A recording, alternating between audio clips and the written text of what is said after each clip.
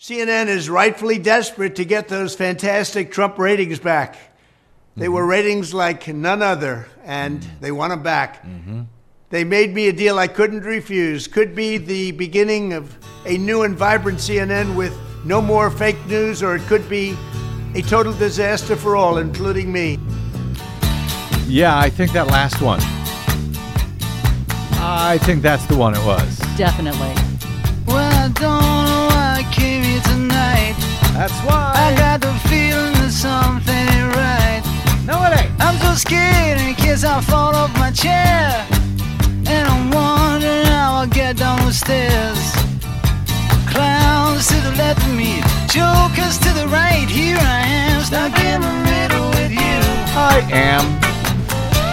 From Pacifica Radio in Los Angeles, this is the BradCast. That's heard on KPFK 90.7 FM in LA. Also in California in Red Bluff and Redding on KFOI. And Round Mountains KKRN. Up in Oregon on the Central Coast on KYAQ, Cottage Grove's KSO, Eugene's KEPW. Lancaster, Pennsylvania's W News, Maui, Hawaii's KAKU. In Columbus, Ohio on WGRN, we're going to talk about Ohio today.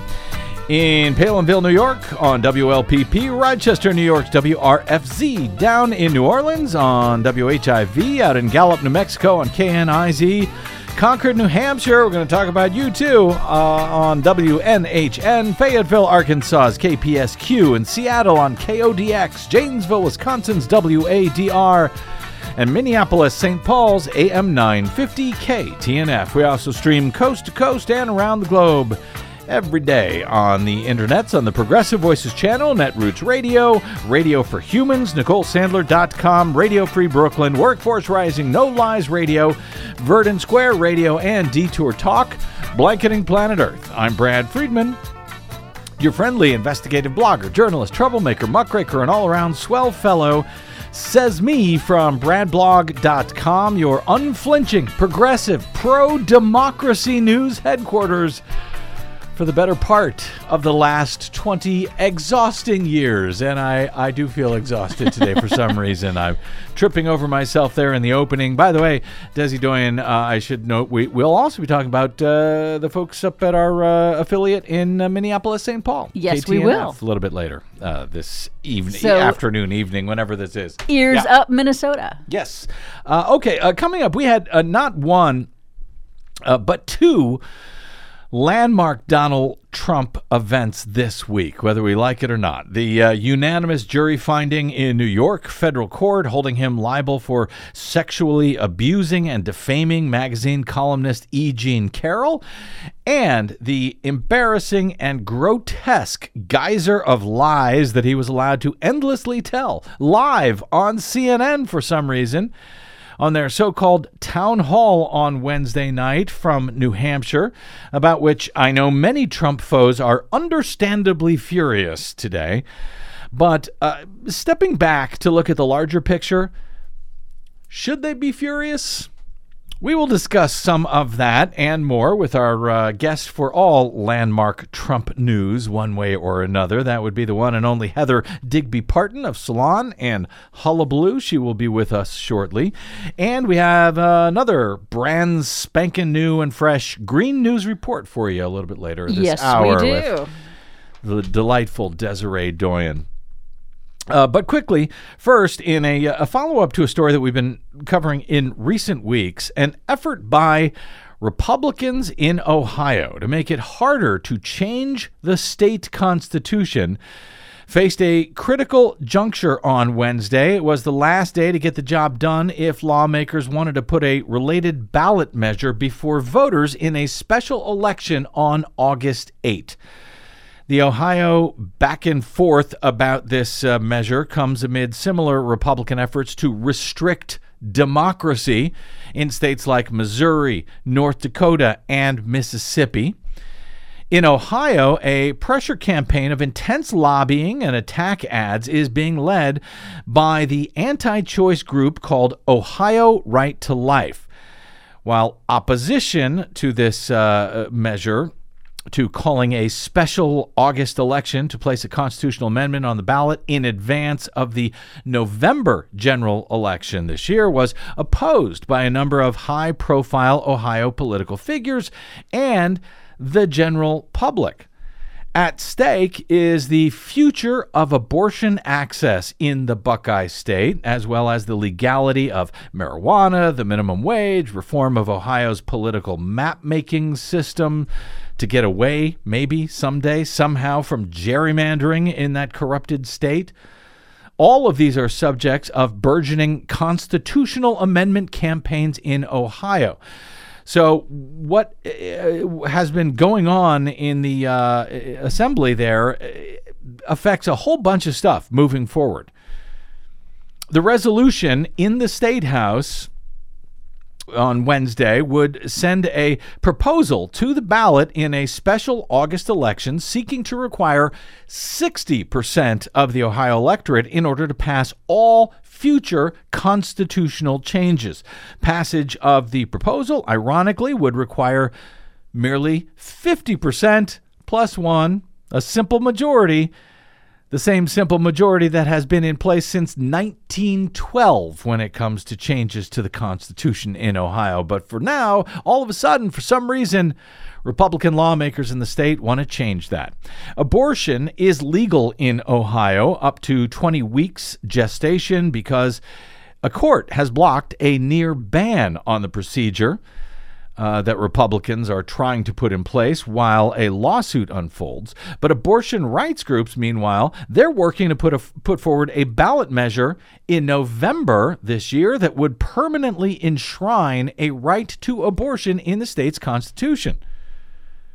The effort in the GOP-controlled state legislature, however, would place state lawmakers' proposal before voters this August, in advance of the abortion amendment, before that could come up for a vote just a few months later in November.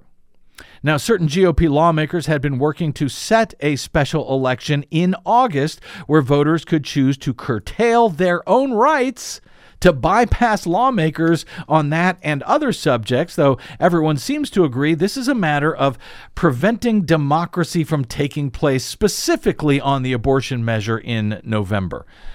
Backers of the special election in August, before we can get to November, would force all future ballot propositions to reach 60%, to reach that 60% threshold.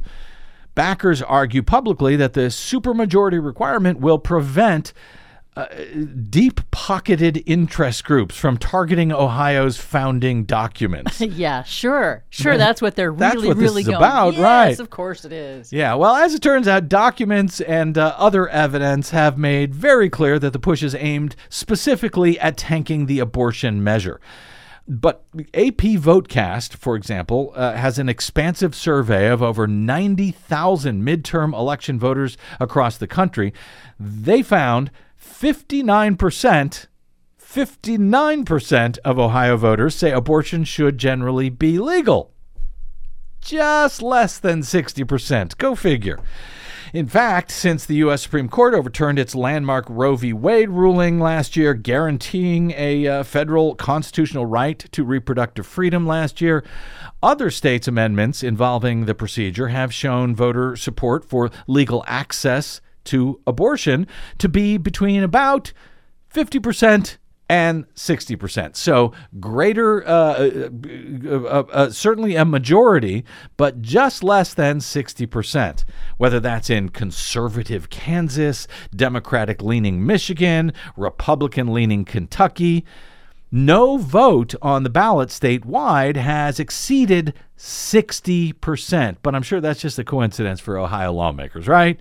They're really only concerned about what they describe as a constitutional protection act aimed at keeping deep-pocketed special interests out of Ohio's foundational documents. Well, that is certainly an Orwellian name. Ain't it, though? It's also curious, given that the effort to place the GOP lawmakers' amendment on the ballot in a special August election is being supported almost entirely by a newly formed group named the Save Our Constitution PAC, which has been running attack ads against Republicans who oppose any element of this plan. The Save Our Constitution PAC, as it turns out, received $1.1 million from billionaire Richard Uihlein, a GOP megadonor from Illinois. And, as it turns out, he is the PAC's only donor so far, according to the Columbus Dispatch. Even as a key argument among proponents of the 60% measure is that it is needed to keep, quote, out-of-state special interests from accessing Ohio's founding document. Told you it was Orwellian. Seriously. Opponents of the measure include the labor-backed We Are Ohio coalition, which launched an immediate opposition campaign. Other opponents include every living ex-governor of the state of Ohio, 5 Republican and Democratic former attorneys general, and the Ohio Libertarian Party. Thank you, Libertarians. Proponents include the state's Republican Secretary of State, Frank LaRose, however, even though he led the charge for support of a provision just 4 months ago in an election reform package in Ohio that was passed by the state legislature and signed by the Republican Governor Mike DeWine, who also supports this new measure, by the way, that finally ended August special elections. Just 4 months ago, they found them to be low turnout affairs. They're too expensive to the state. Just 4 months ago. But now LaRose and DeWine are backing the addition of a new August election that would cost Ohio taxpayers about $20 million. And if it sounds hypocritical and pernicious, that's only because those are the strongest words I think I can use to describe it on FCC radio. DeWine even pledged to sign the bill creating this, acknowledging, quote, it's inconsistent, unquote, with provisions of the election bill that he just signed. In addition to raising the threshold needed to pass a constitutional amendment for the first time in more than 100 years, the measure also adds a requirement that signatures must now come from all 88 Ohio counties instead of just 44 when citizens want to place something on the ballot. It also shortens the 10-day so-called cure period during which organizers can collect additional signatures if they fall short or after some signatures may be disqualified. Hundreds of protesters gathered at the state capitol on Wednesday, the last chance to pass this measure. The final day to create an August election this year before the November election, when that abortion measure is likely to be on the ballot. Well, GOP lawmakers ignored those hundreds of protesters at the state capitol.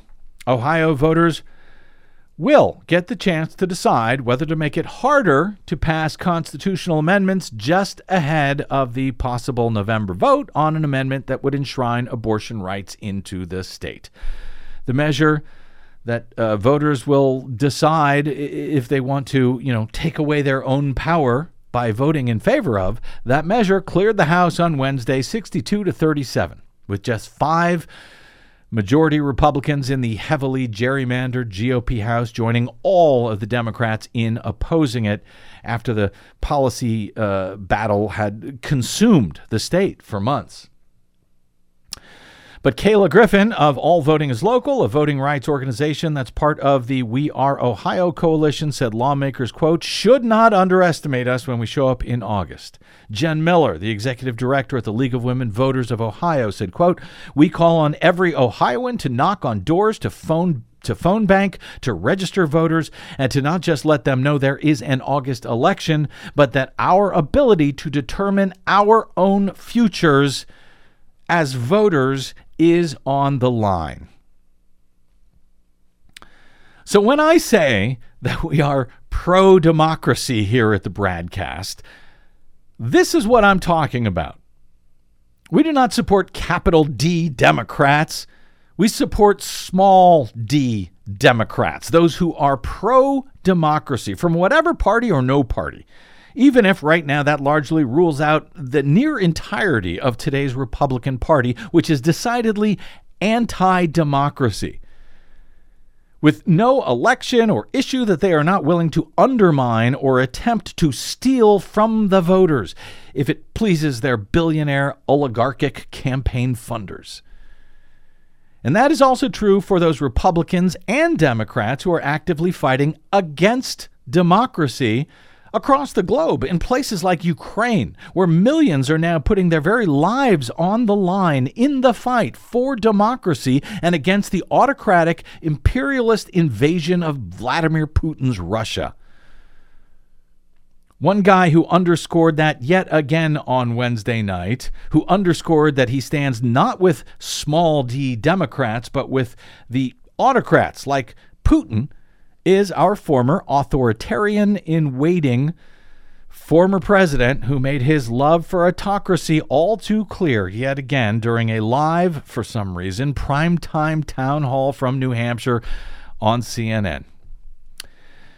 Heather Digby Parton joins us next to help me and hopefully you make sense of all of that. I'm Brad Friedman, and this is the Pro-Democracy BradCast.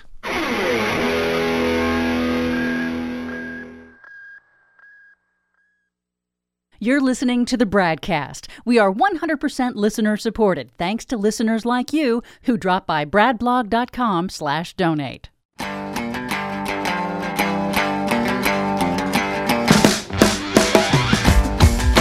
Welcome back. It's the BradCast. Brad Friedman from bradblog.com. During a contentious CNN town hall Wednesday night, as AP describes it, I think accurately, though contentious does not really seem exactly right to me. Perhaps predictably contentious or opportunistically contentious. Maybe that gets us a little bit closer. In any event, former President Donald Trump dug in on his lies about the 2020 election, downplayed the violence on January 6, 2021, and repeatedly insulted the woman who a civil jury this week found him liable for sexually abusing and defaming. He also refused to say whether he wants Ukraine to win the war against imperialistic Russian aggression, despite being asked over and over and over again, and said the U.S., quote, might as well default on its debt obligation for the first time in U.S. history, despite likely devastating economic consequences of such a default, even if one of those consequences is almost certainly seen by him, correctly or not, as boosting his chances of returning to the White House in next year's presidential election. Perhaps to his only credit during the embarrassing 75 minutes or so circus staged by CNN, he admitted that he opposed using the debt ceiling for negotiation when he was president only because, as he admitted on Wednesday night, he was president at the time. It was a rare moment of acknowledgement of his seemingly endless, duplicitous, self-serving hypocrisy. As AP states, the live televised event held in early voting New Hampshire underscored the challenges of fact-checking Trump in real time, as he unapologetically repeated lie after lie after lie after lie, but was actually cheered on and applauded by an audience of Republicans and supposedly unaffiliated voters who say that they plan to vote in the GOP primary, as moderator CNN's Caitlin Collins sometimes struggled with the impossible job, which no one person should have ever been asked to do, of trying to correct the record as Trump steamrolled her with untrue statements, turning on her at one point to call her a, quote, nasty person, as she had the temerity to continue to try, anyway, to correct his lies throughout the primetime CNN presentation. Trump on Wednesday repeatedly doubled down on his lies that the 2020 election had been, quote, rigged, even though state and federal election officials and his own campaign and his own White House aides and his own Department of Justice, dozens of courts, including Republican judges, some of whom he appointed, and, as we've recently learned, 2 different research firms that his own campaign hired to ferret out fraud at the cost of hundreds of thousands of dollars, all of those folks have said repeatedly there is zero evidence to support Trump's fraudulent claims about fraud, as he turned out to be the loser in 2020.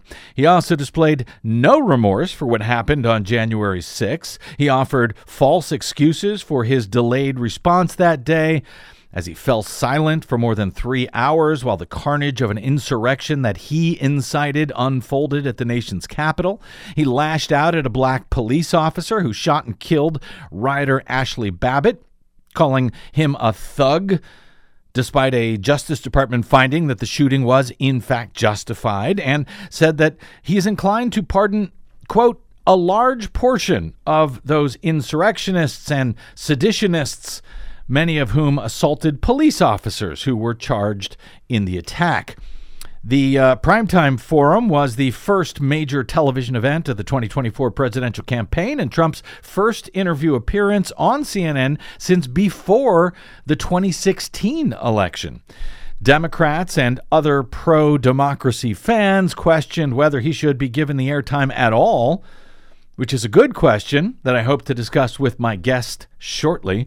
But I should also note, despite all of the news that was, in fact, broken by his appearance on Wednesday, the question about whether he should be given live primetime airtime at all was, well, that question got much larger on Tuesday after jurors in New York found Trump had sexually abused and defamed columnist E. Jean Carroll nearly 3 decades ago, awarding her $5 million in damages. And after just a few weeks ago, Trump was also criminally indicted with 34 felony counts in New York. Should someone like that be given a primetime platform on CNN? President Joe Biden responded to the town hall on Twitter, writing, quote, "It's simple, folks. Do you want 4 more years of that? If you don't, pitch in to our campaign." Tweeted our old friend Heather Digby Parton of Salon and her long-running blog, Digby's Hullabaloo, as all of this embarrassing spectacle played out on CNN Wednesday night, quote, "Fox News voters will be very happy if they tune in, ragging on Biden and talking about Trump as if he's a perfectly normal politician. Hey, just because he's a lying, coup-plotting, sex-abusing, document-stealing, twice-impeached insurrectionist doesn't mean he's not a good guy." Digby then later added, quote, "It's all so depressing, not because of him, he's always been a demented ignoramus, but because half of the people voted for this, many of them ecstatic that he's their leader. It's got to be the lead in the water." I think she may be onto something there, as I'm not sure what else explains as well the demented disconnect from reality and, frankly, humanity exhibited by many, if not most, of the New Hampshire voters on hand in the live audience on Wednesday. Joining us now, as is the tradition whenever there is a major Trump-related news event that we can't figure out how to ignore, at least since the day he came down his golden escalator to lurch the nation and planet toward political anarchy and potential Armageddon, is our old friend and award-winning blogger and columnist Heather Digby Parton. Oh, Heather, welcome back, my friend, to the show that apparently never ends. The Trump show, yes. Well, thanks for having me, I guess. Yeah, thanks for being had. There has been, if it's even possible, more huge news over the past week than usual, it seems to me. So frankly, I'm not even sure where to begin. But before we get to the town hall, Heather, let me get your thoughts on the E. Jean Carroll jury verdict on Tuesday. I actually had wanted to call you that day. We already had other plans for that day, but the verdict on Tuesday, unanimously finding Trump liable of sexual abuse and defamation to the tune of $5 million. Let me ask you about your thoughts on Tuesday before we get to what was done with that verdict by Wednesday night on CNN. Well, obviously, I was very happy to see that they got a unanimous verdict on that, and that she was found to have been sexually abused by Donald Trump, as 20 some odd, over 24 other women have claimed similar, two of whom testified in the case, and that he was found to have defamed her by the things that he said publicly about her. She's not my type. It never happened.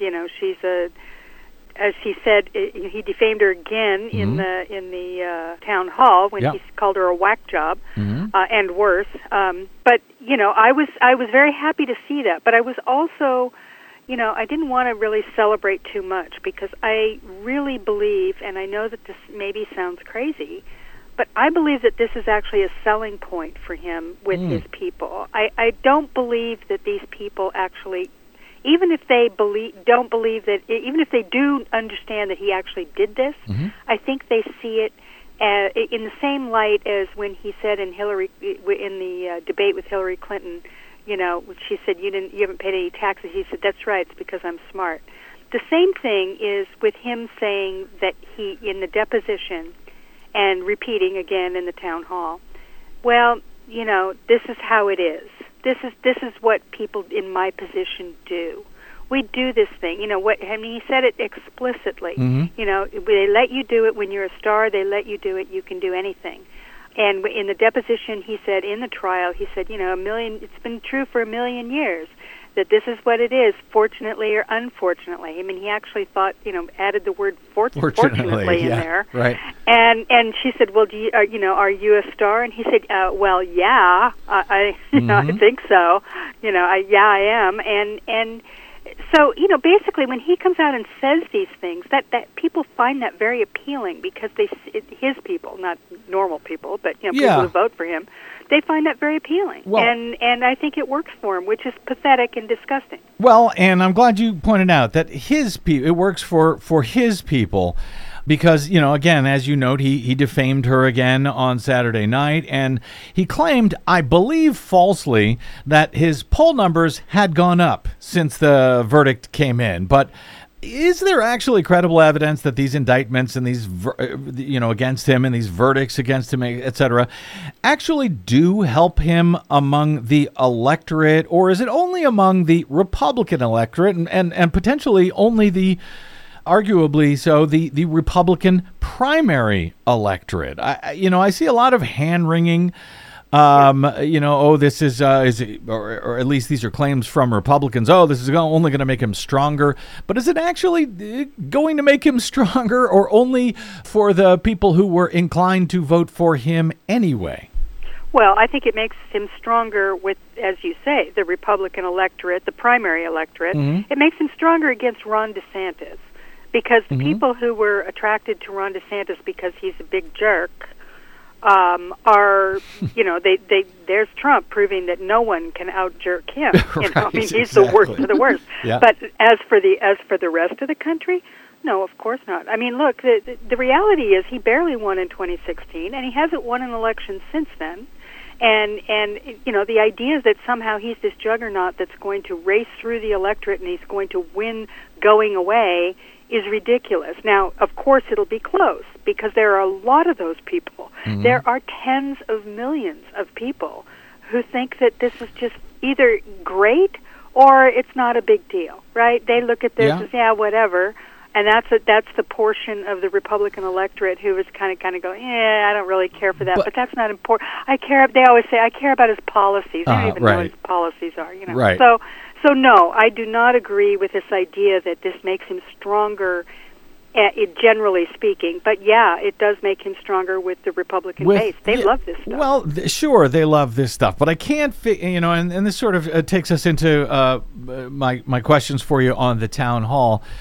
I can't believe that any of this helps to gain Republican voters. It may keep some of them, but I don't believe that anybody who was, either not going to vote or was going to vote for a Democrat is suddenly like, yeah, you know what? I think I'm going to go for the sexual assaulter instead. And right, the guy who called the victim a whore on national TV, basically. The serial liar. I think all of those lies have convinced me. I'm on board now. I just don't. I don't know that because there's a lot of people complain. Well, I'm getting ahead of myself. Let me first get your general sort of top line thoughts on the CNN town hall on Wednesday night in New Hampshire before I get to some of my specific questions and or thoughts about it. Well, it was a clown show. I mean, and I think that was predictable. Mm-hmm. Although the one thing that I did not predict, mainly because I guess I wasn't paying close enough attention, was that the audience was going to be peppered with Trump operatives mm-hmm. and, right-wing Trump voters, mm-hmm. which was giving him the ability to go on national TV and essentially hold a rally. Yes. And a rally in which he had a foil there, Caitlin Collins, mm-hmm. who, I think she did about as good as you could do. I don't have a lot of complaints about her. She was just kind of thrown into a situation that's unwinnable with that guy. Mm-hmm. And so he has this foil there that he can point to, a young woman, CNN reporter. And if you read the Twitter feeds or anything, the responses from the right wingers and the Trumpers, they really went after her hard too, of mm-hmm. course. So that part I didn't expect. I didn't think it was going to be like a rally. I thought it would be, and I should have realized. Well, that, the conceit, of course, that's what it would be. The conceit being that it was a primary town hall for Republican voters, right? Well, I agree with you because I didn't realize that either. I thought, okay, well there'll be Republicans and Democrats alike, independents, and they'll all pepper him with the public. Yeah. But no, this was a Republican town hall. Right, and it was a Republican town hall, highly touted. The first one, as you point out, of the campaign. This was a big deal to have him come. We haven't seen him since 2016 on CNN. And, we've all watched these rallies and, just the horrifying nature of following the Donald Trump mm-hmm. news cycle is just a nightmare. But for most people, they were able to put him out of their mind. So now he's back on. People are watching it and talking about it, and I assumed that it would be a little less of a of a big sort of celebration of Donald Trump, which is basically what it ended up being. Although I should have known better because CNN is in a rating spiral. They're doing a lot of retooling. There's a lot of sort of turmoil with the Fox News audience. It seems obvious to me that CNN thought maybe they could, cop some of those people mm-hmm. if they really, put on the right show. And so that's what they did. Well, apparently it was horrifying. Apparently it's easy to win them over because remember for years they hated Elon Musk because he was a lefty who had an electric car company. Now he might as well be their god. Hero. Yeah. So I got some broader questions I want to get your thoughts about. But one specific point I just kind of want to make sure to cite here. I'm not going to play a lot of clips from what happened. I'm not going to play any other than this one because I know it's sort of like fingernails on a blackboard to many of our listeners, including myself. But I do want to play this one very short clip as CNN's Caitlin Collins asked Trump directly if he had shared the documents that he stole from the White House, some of them highly classified, with anyone else. When it comes to your documents, did you ever show those classified documents to anyone? Not really. I would have the right to. By the way, they were declassified after. Not that I can think of. Let me just tell you, I have the absolute right to do whatever I want with them. No, he actually does not. No. He went on to cite the Presidential Records Act over and over again as giving him this permission to keep these documents when actually the Presidential Records Act does the exact literal opposite of that. But not really. Not that I remember. Was that in any way convincing to you? Because I think that he may have just made Jack Smith's probe of that matter even worse for himself.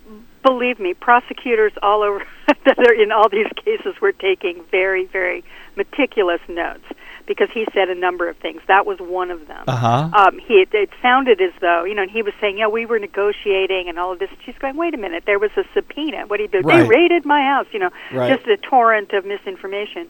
And yes, I do think that was probably one of those moments where prosecutors were going, okay. And they know something because we know there have been reports of them asking people in the grand jury if they know about some map or some other thing that he's accused of showing to people. And, of course, his defense is, well, I had a right to do it. He also said something else. He was talking about the Georgia case when she asked him about that. And he said a couple of things that were kind of crazy there about, how he used the words, I asked him to give me the votes.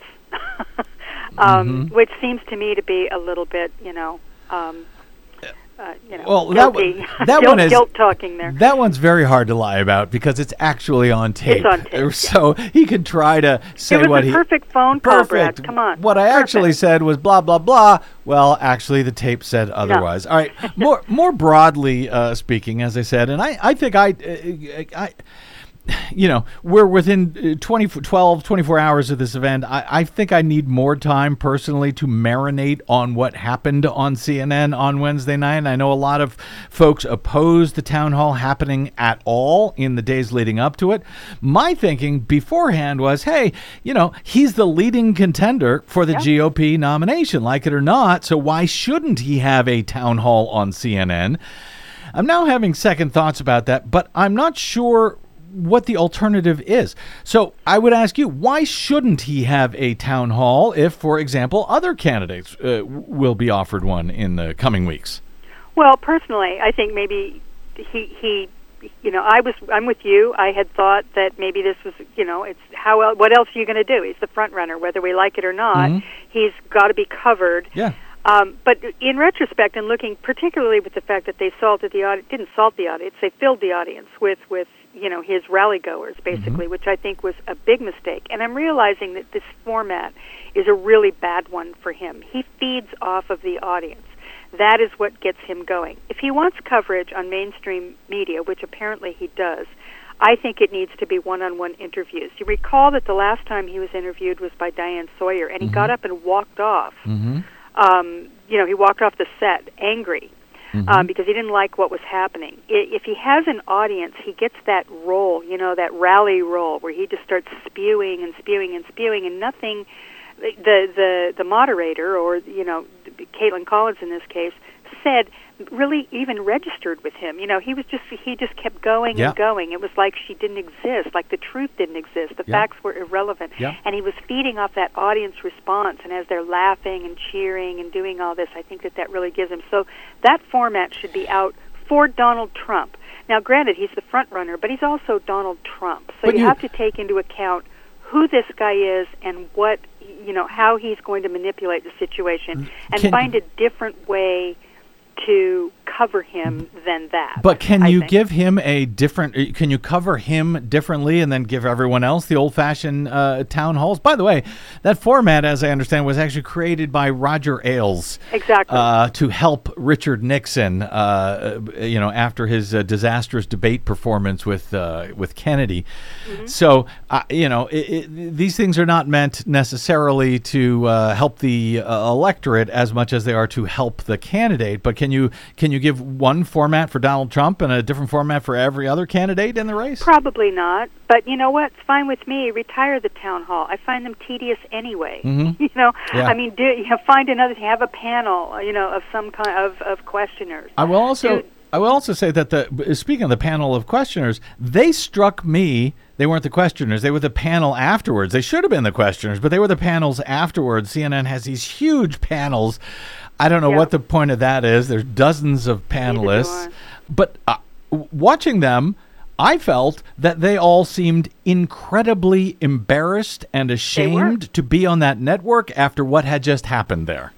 Absolutely. All of them were, except for the people that they had planted on the panels that were right-wing Trump operatives, and there were a couple of them. But for the most part, especially all the they even had some right-wingers on that panel, though, Heather, that also seemed to be embarrassed about what had just happened there. True. There were some, and some of the regular, CNN right-wingers, and they've got a bunch of them now.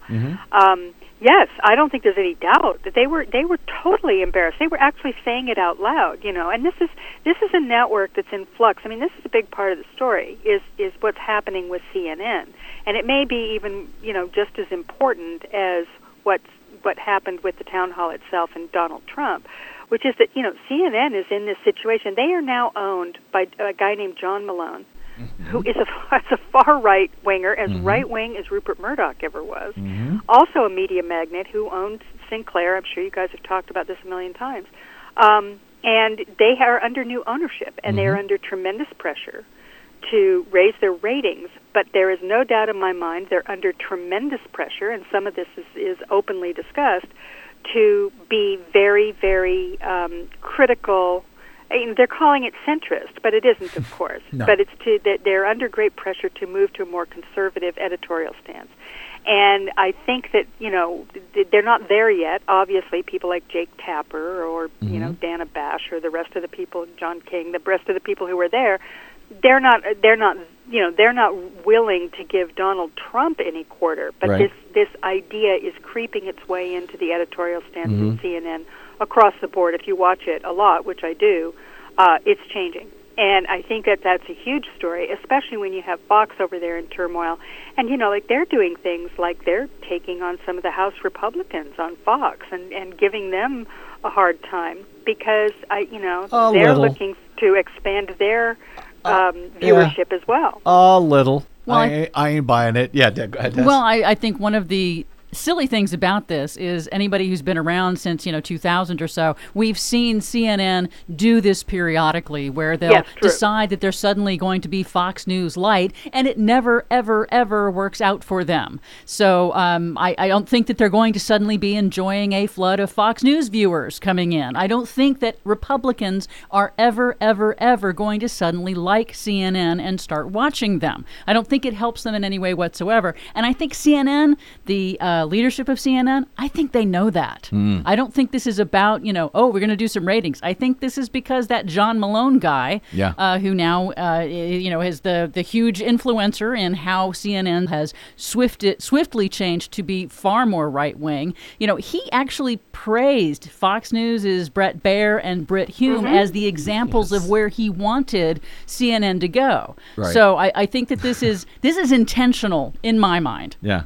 I think the bottom line here, and because I know that a lot of Democrats are very mad at CNN for carrying this, I do wonder, as we talked about earlier, that, what happened there on Wednesday night, that might help Donald Trump among his people. I don't know if it actually helps among the broader public politically, but whether it does or doesn't, I think that my bottom line is, as I see it, the media has one job, including myself, to inform and educate the electorate. Period. And that's why we get, unlike any other industry, we get special dispensation from the U.S. Constitution. So the question that I have, and I'd be interested in both of your thoughts on this, did CNN help to inform the electorate overall on Wednesday night? Heather? I think there are two answers to that. The first is yes, they reminded people. All right, yeah. They reminded people that Donald Trump is Donald Trump, that he hasn't changed. If anything, he's gotten worse, and his people are a bunch of jackasses. We were reminded of that, which is, I agree with you to the extent that they need to do this. I'm not one to say don't ever cover Donald Trump. I think people need to see Donald Trump, and they need to be reminded of what he is and what he's done, which for the 4 years he was in office, they didn't need to do. He was the president. But I think it's been 2 years, and I think reminding them is good. On the other hand, that torrent of lies that he threw out there, I think is really dangerous. And she did everything she could to try and fact-check it. They tried to do it later, but some of that stuff just filters in. And that is a dangerous thing to allow a total liar to have, to just have that kind of torrent, that tsunami of dishonesty sort of, go out to the public. And furthermore, I also think that and I said this before, Donald Trump is sui generis. He's something different than any other politician. And I don't think this is a guy who tried to overthrow the government.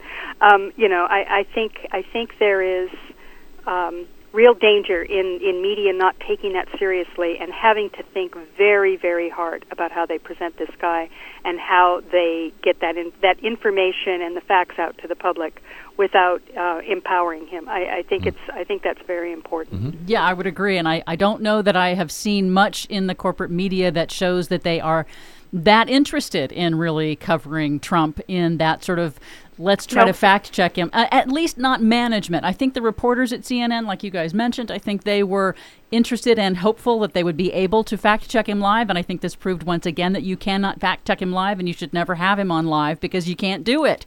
And there's just going to be that torrent of lies, despite how hard Caitlin Collins tried. He just steamrolled right over her, and it was as if she wasn't even there. So I personally would like to never see Trump live coverage again.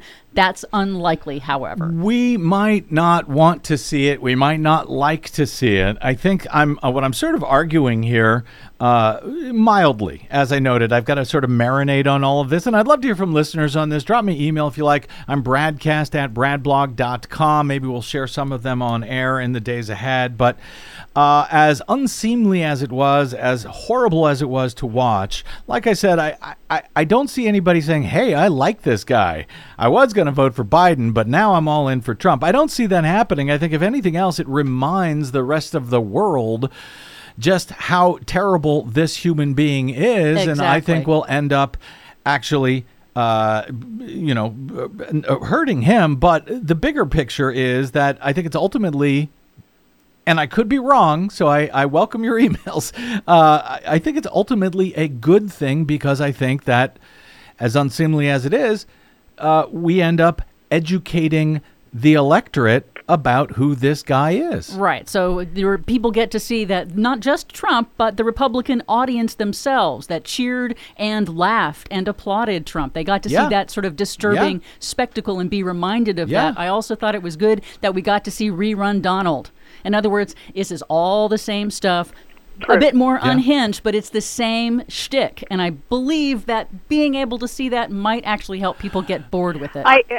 I think it's also true, though, that he said some things that were actually just literally dangerous. Just one example. His stuff about Ukraine and saying, which was just very, obfuscatory, and he was just sort of trying to cover what he really meant. But it was pretty clear. I'm sure Vladimir Putin heard him clearly when he said, within 24 hours, I will do it. And she said, do you want Ukraine to win? He would not say it. And so it's pretty clear. We know exactly what he meant. He would come in immediately upon becoming president. He would withdraw support and force Ukraine to surrender.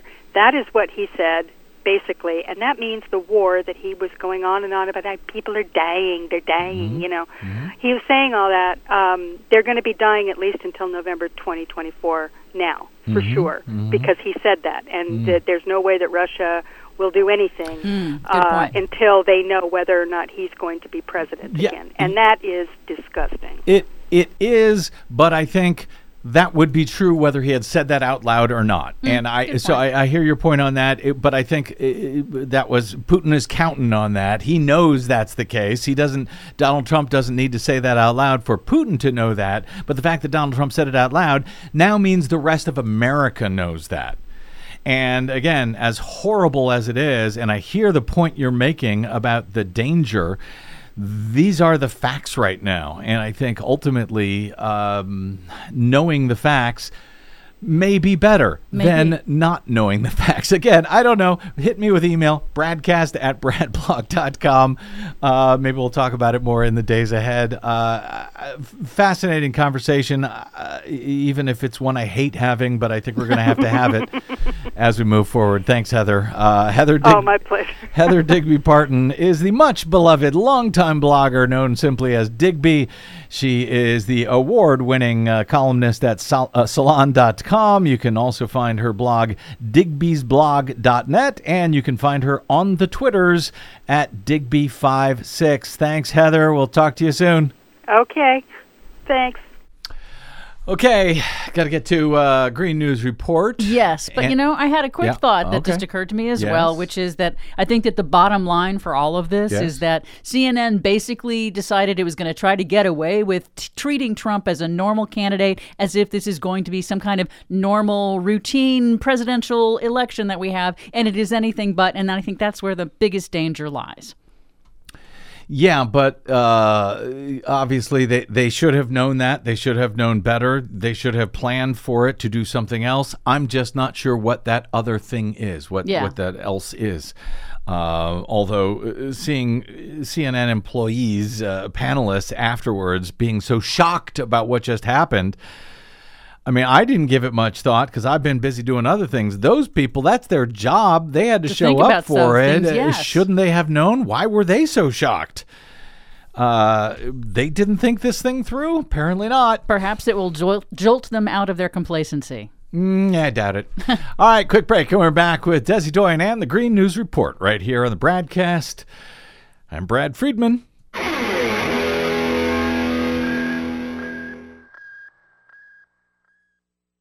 Hey, this is Brad. Please consider supporting whichever progressive media outlet is supporting you and the things that you care about. Most, just like us, do not receive corporate or political support. We all need your support to counter the powerful corporate media echo chamber. Right now, as much as ever. If you choose to support us, you can do it really easily, safely, and quickly via bradblog.com/donate. From Desi Doyen and myself, thank you.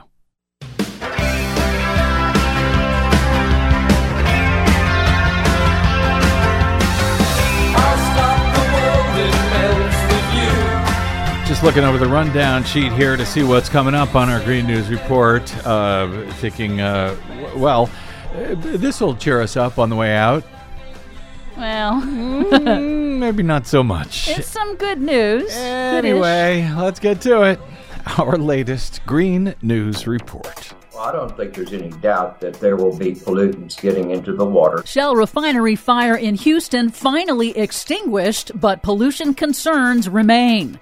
Biden administration proposes money-saving efficiency standards for dishwashers. Plus, the Minnesota legislators did not back down from the onslaught of lobbying from corporations whose products are laced with these chemicals. Minnesota to enact nation's strongest restrictions on PFAS forever chemicals. All of those restrictions and more straight ahead from BradBlog.com. I'm Brad Friedman. And I'm Desi Doyen. Stand by for 6 minutes of independent green news, politics, analysis, and snarky comment. It just occurred to me that liberals want to get rid of mechanical dishwashers and return to the humankind, hence their embrace for cheap illegal labor. Greg Gutfeld, Fox News. Do you not have anything good to offer to the world?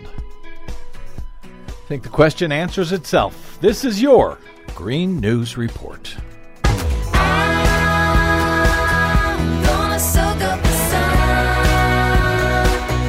Okay, Desi Doyen, Fox News may have nothing good to offer to the world, but you do every day on the Green News Report. Well, we'll see about that. Okay. First, in Greenland, another study concludes that the Greenland ice sheet is melting faster than thought due to warming ocean waters melting it from below. The researchers discovered that daily tides of increasingly warmer water had eroded a 500-foot deep hole at the base of one of Greenland's major glaciers over just the last few years, accelerating its retreat. They say that dynamic mechanism is not factored in to models of sea level rise caused by global warming, meaning the extent of future sea level rise could be vastly underestimated. Meaning they haven't been counting this as part of their calculation. Yep. Uh-oh. In Texas, a major chemical fire that injured 9 workers at a troubled Shell refinery near Houston this week was finally extinguished after 3 days.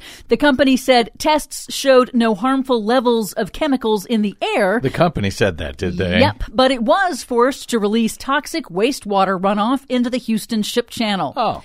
Rice University environmental law professor Jim Blackburn told local news, Well, I don't think there's any doubt that there will be pollutants getting into the water. I think the question is environmental impact to the Ship Channel itself, and particularly to Galveston Bay, which is one of the most important fisheries in the United States. Well, it may be important, but not as important as oil.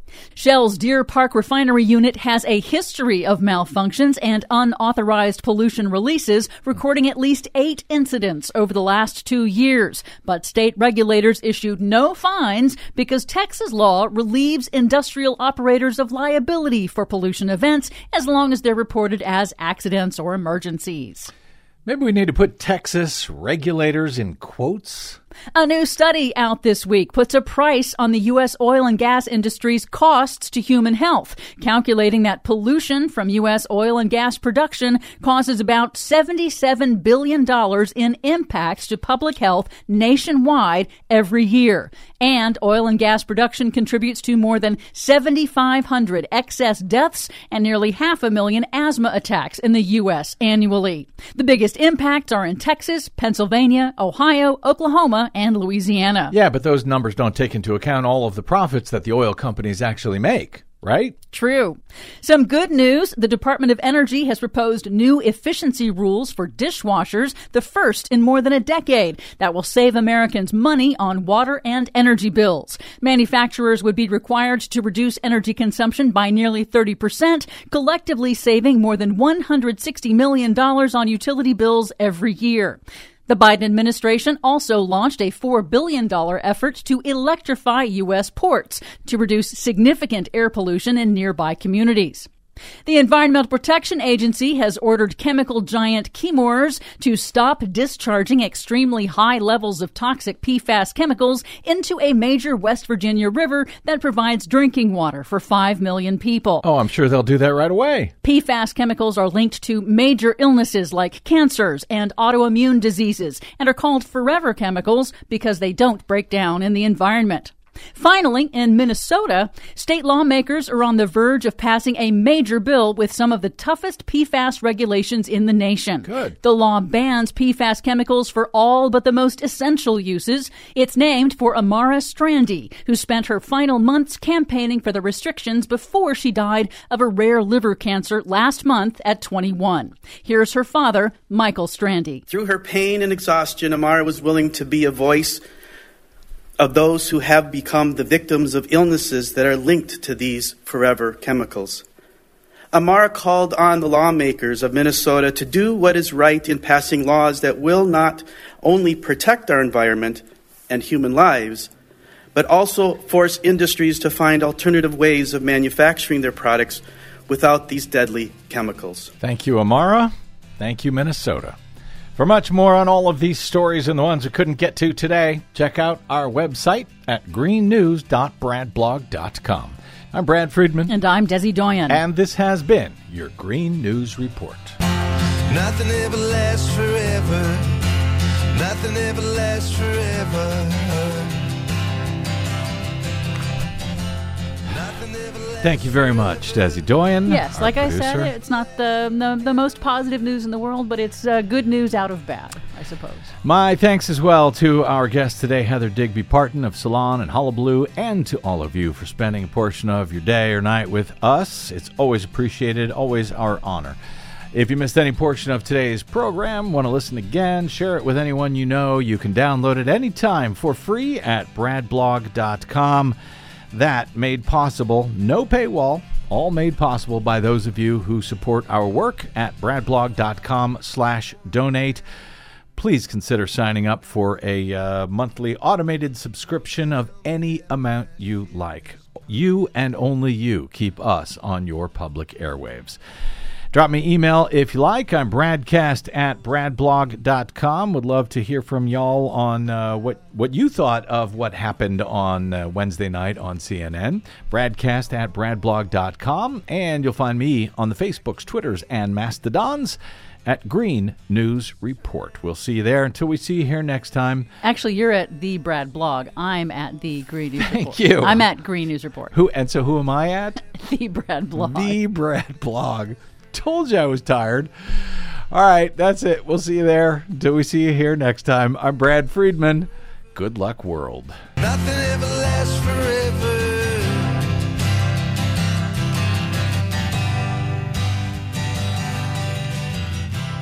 All the shadows